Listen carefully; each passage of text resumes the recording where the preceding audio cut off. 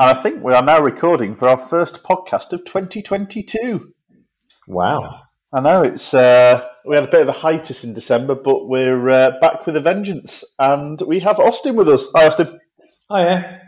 You've somehow managed to dodge my press ganging for a while to get onto one of these, haven't you? But we got you eventually.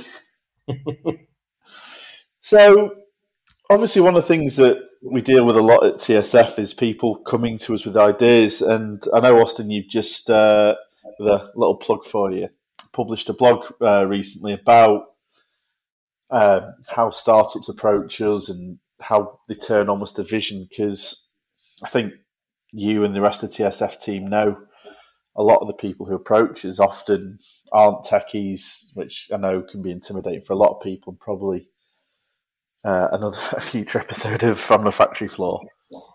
But it's just an idea. So what was it that really prompted you to sort of really try and delve into how people turn their ideas into realities?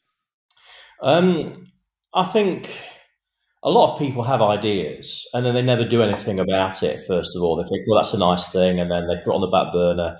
They don't do anything at all with it.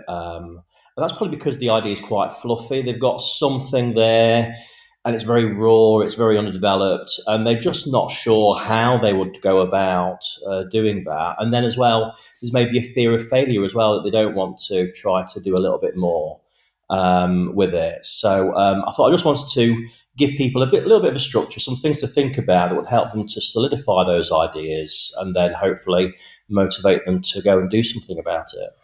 Yeah, because I know we just the other day had a chat about sort of just our own internal idea. And I mean, is it really, so when you see these ideas, what was really the key thing for you that I think would help some founders just almost like you say, solidify the idea or almost refine it to the extent where they can have the confidence in it?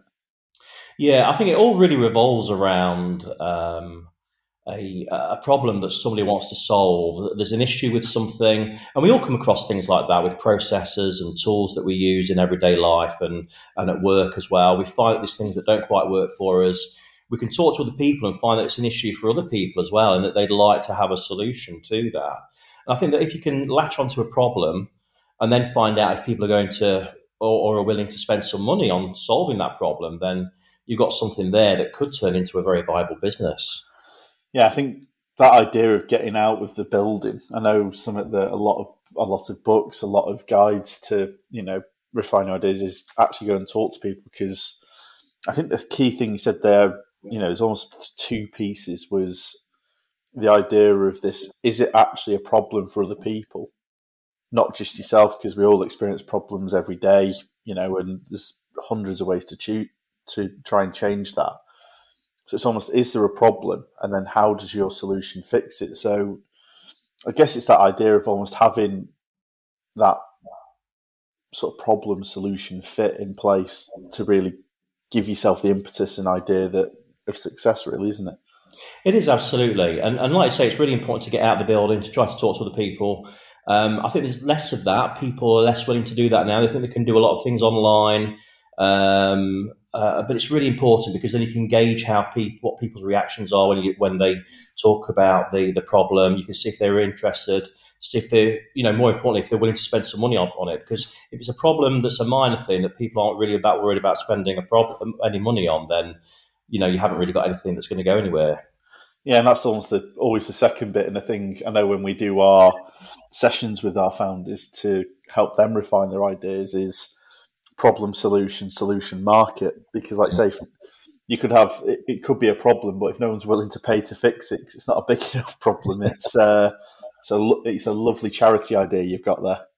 Absolutely. But I guess let's delve slightly more into the problem, and sort of, have you got any examples of where businesses or ideas that you've seen where they've had this idea of a problem and how they've refined that and actually seen, this is a problem worth solving?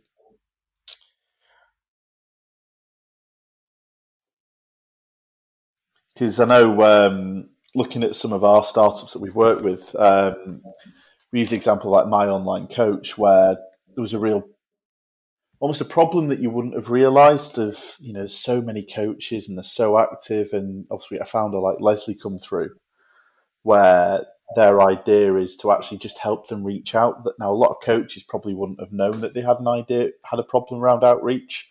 I suppose that's the interesting thing about problems, isn't it? Some of them are really smack you in the face, and some of them are, well, did you know that this is a problem? And then that's when you realise that it is. Yeah, definitely. And I think we've seen a lot of that, haven't we, recently in the last maybe 5 to 10 years of marketplaces that connect individuals together. Certainly with my education background, there's a lot of that with tutors and connecting tutors and clients. There's always a problem of finding very good people to do or to provide a service as well. So I think that's one huge problem that we've seen a lot of movement in solving it recently. Yeah, I think there's been a real development recently, at least that I've seen, with sort of the ideas where it is this, whether it's Airbnb's kind of prompted it or Uber, this idea of having, outside of the legalities with Uber anyway, you're just connecting a supply and a demand rather than necessarily being the supplier yourself. I think that marketplace idea is really growing, and how they develop in the future gives them a lot of scope. And it's now what would you do from what you've seen what we've done with our startups, where we've kind of guided them a little bit more? Like, how do you try and keep people on track and almost convince them that their problem is a real problem and that it's something that people will see value out of? I think really it's having a clear idea of what you want to achieve, what you want to do, not necessarily the ultimate end goal, but a significant way to what you want to do. Because if you've got that vision of where you want to go, where you want to take the business, why you want to solve this problem, then that will help you to stay on track and not to deviate. There's lots of things when you start delving into a business and getting into the business model itself. There's lots of ways you can take it. And particularly in the startup world, it's very can be tempting to pivot when you see something that you think may be a potential little problem. Instead of just thinking, okay, I'm going to stick with what my ultimate goal is and trying to achieve that without deviating. Yeah, I think that's something really interesting you said there, and it kind of segues onto the sort of next piece nicely, which is remembering what you're doing it for, what you're doing. And I guess to know what you're doing, you have to know who you're doing it for. And having that idea of, I know it's a phrase I use, you can only solve the problem for 80% of people. You can't solve it for everyone. So how would you, if someone came to advice around doing this, how would you help them almost identify what their ideal user actually is? That what is that 80% of people? Yeah, so I think you've got to try and get as specific as possible. So what I like to do, I like to try to visualize somebody, think of, okay, this is the person. I might even give them a name. I'm going to try to market to this person, and these are the things that this person is interested in. So I try to list them. They're interested in, X, Y, and Z. They're a particular age range. Where they are in life, are they a young parent? Are they older? Are they, where exactly are they on that life journey? And try and get as specific as possible what their likes are, what their dislikes are. And if you can really craft that customer profile, that'll really help you to target everything really that you're going to do with your business. Yeah, because we do it in our scoping sessions, and even down to how these people tend to interact with technology is a huge thing, because 1,000,001 people will ask for an app these days, and a lot of the times an app might be the best way. Like the idea we discussed the other day is very, very mobile focused, but there's just some things you don't really do on the move. And actually, the best way the way that your ideal sort of user is going to look at the system is through a desktop. So I invest in, Android and Apple technologies, or something like React, where you can obviously try and push to both. I think if you've not got that idea of an ideal user, I don't think you can actually start to craft your goal. And you can know what the problem is, but you have to have a really crystal idea. And that idea of user personas is something that a lot of startups use to say, here's Betty, she's insert age here, this is her habits, this is how she does things at the moment, and knowing how you're going to improve it for them. And then going back to what we said before, go and speak to Betty. So, go and get out the building and talk to them. Actually say, do you realise that this is a problem? Do you realise that this is something that could be changed?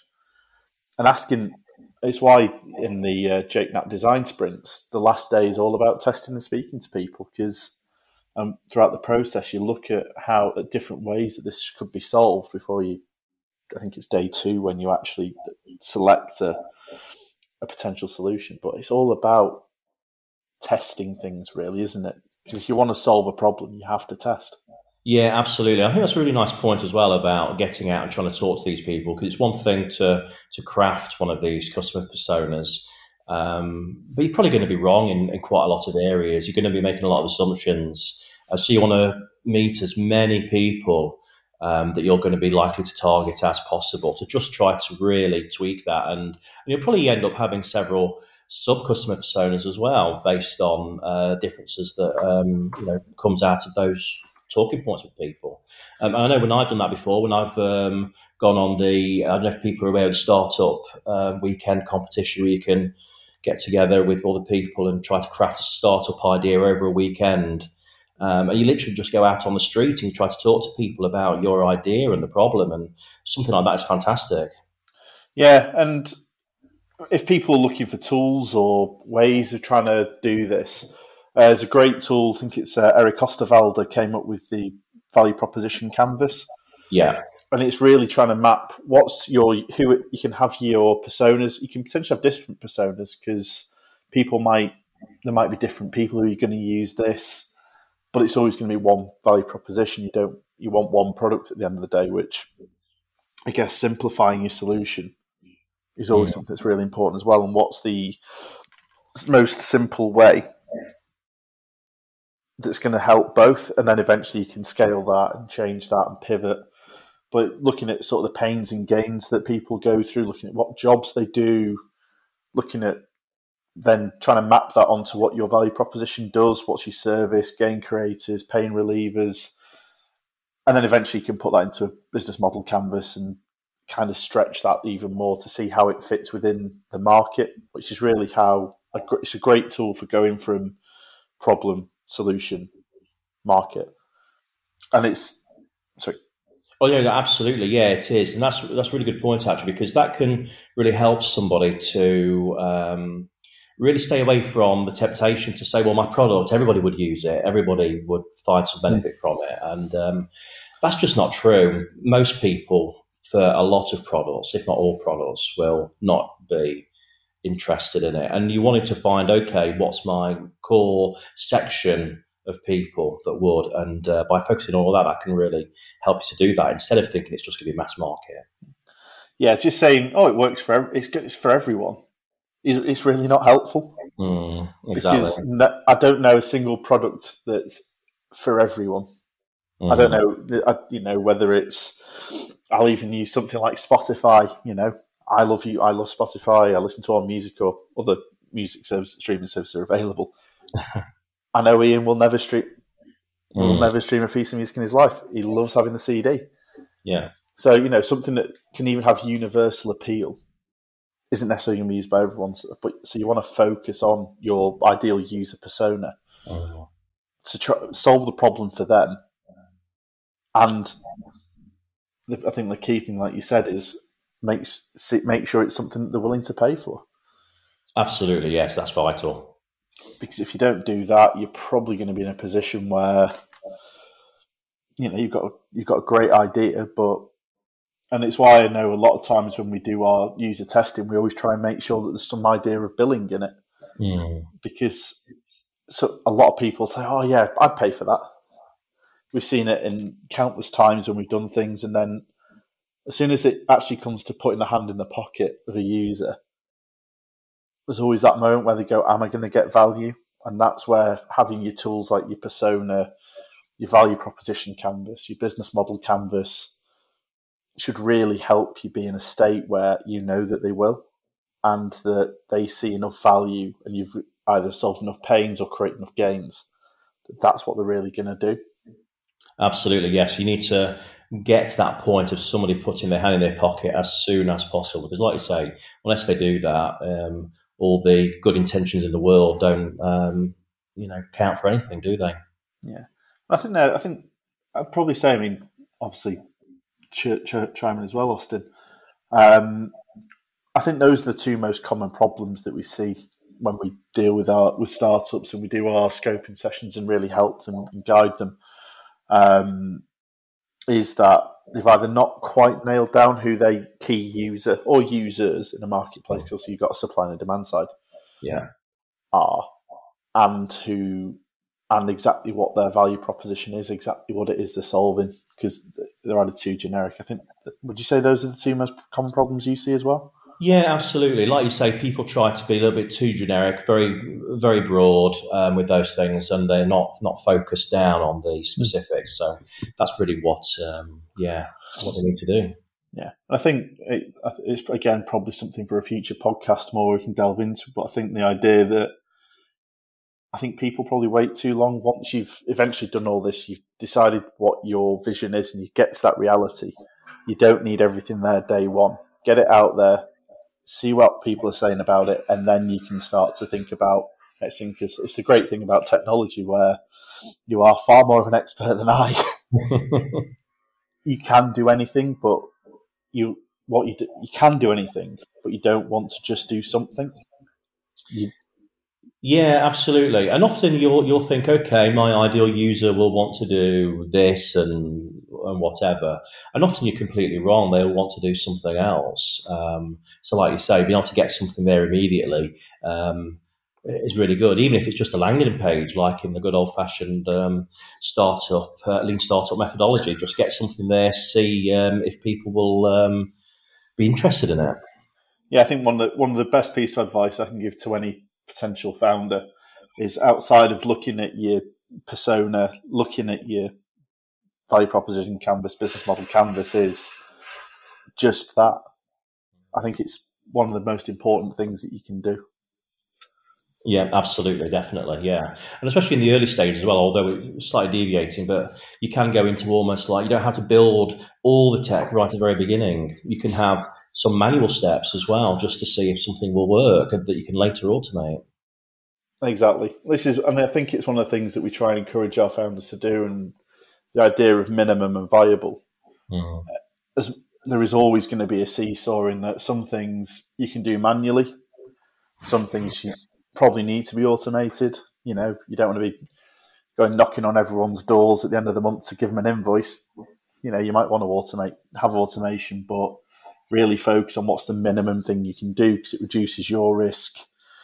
And any founders or investors that are going to look at it are then going to go, you've either proved it, you've got 100 people on a waiting list. I think Monzo was probably the best way of showing that. Their queue system was, I think it was the first time I've ever seen someone really act in that way, to try and actually create hype, and people are waiting to try and get onto this thing, and it gave them the ability to scale and know where they had to scale to. So there's a lot of different ways of users approaching it, and obviously we've got a couple of events coming up. So if anyone listening to this does have any questions or wants to try and talk to any of us about sort of the process or any advice, or you've got an idea and want to try and really validate it, or you want to actually turn this into a reality, obviously I think it's on the 23rd and the 2nd of March, 23rd of Feb and the 2nd of March. So I'll say everyone feel to turn up. But I think just to wrap up, Austin, because I know we're coming towards that time now. If there was one piece of advice or one key thing that you'd want every founder who talks to us to do beforehand, what would that be?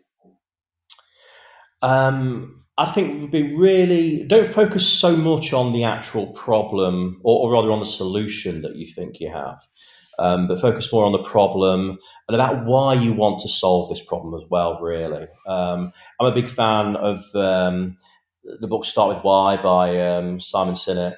If anybody's not watched his TED Talk, it's a fantastic one to watch, because we automatically think about what a company is going to do, as opposed to why it's going to do it. And there's a great example. I like the shoe company Tom's, where they're a shoe company. There's loads of shoe companies in the world, but they're driven by wanting to provide. Do charity work and to provide, to have business as a model to then help disadvantaged people. And they donate one pair of shoes for every pair of shoes that somebody buys. So if you're really crystal clear on what you want to do and why you want to do it, everything else will just follow from that, really. Yeah, I think that's a really good piece of advice. I mean, I know Ian always says, money's always the applause when it comes to these things. It's not the reason for doing it. So I'd really have a think about your motivation for wanting to do a startup. And I'd echo exactly what you said, is don't focus on the solution. There's going to be a million different ways to solve your problem, but just make sure that your problem is worth solving and make sure that people want that problem solved and realise the value in that problem being solved. So it really is get out of the building and go and talk to people. And if any founders who've done that, and we've had a lot of them have done that, and they've often been the ones that we've worked with, once they've come into it, they've got such a strong case in terms of getting investment, for generating excitement around their product. Because I've spoken to 10 people today about this, and here's all the feedback. And there's so many tools you can do that with, like finding your ideal use, like we said, the business model canvas. Google Forms is a great way of just SurveyMonkey. So many ways of trying to reach out to people, even without getting out the building, but just talk to people. That's always absolutely, yeah, and that'll form a nice story as well. Like say, when you're talking to potential investors or just other people, and you're trying to get them excited about your business, and it's those stories that excite people, isn't it? People still do business with people. And they want to see that humanised, don't they? They want to see that human face to it, and so the more you can do to that, the better. Yeah, it might be a tech business, but it's people who are going to use it. Absolutely. That's the soundbite for this one, fella. Well, thanks very much, Austin, for coming on again, and I'm sure we'll be speaking to you very soon. And thanks you for listening, and we'll catch you on the next one.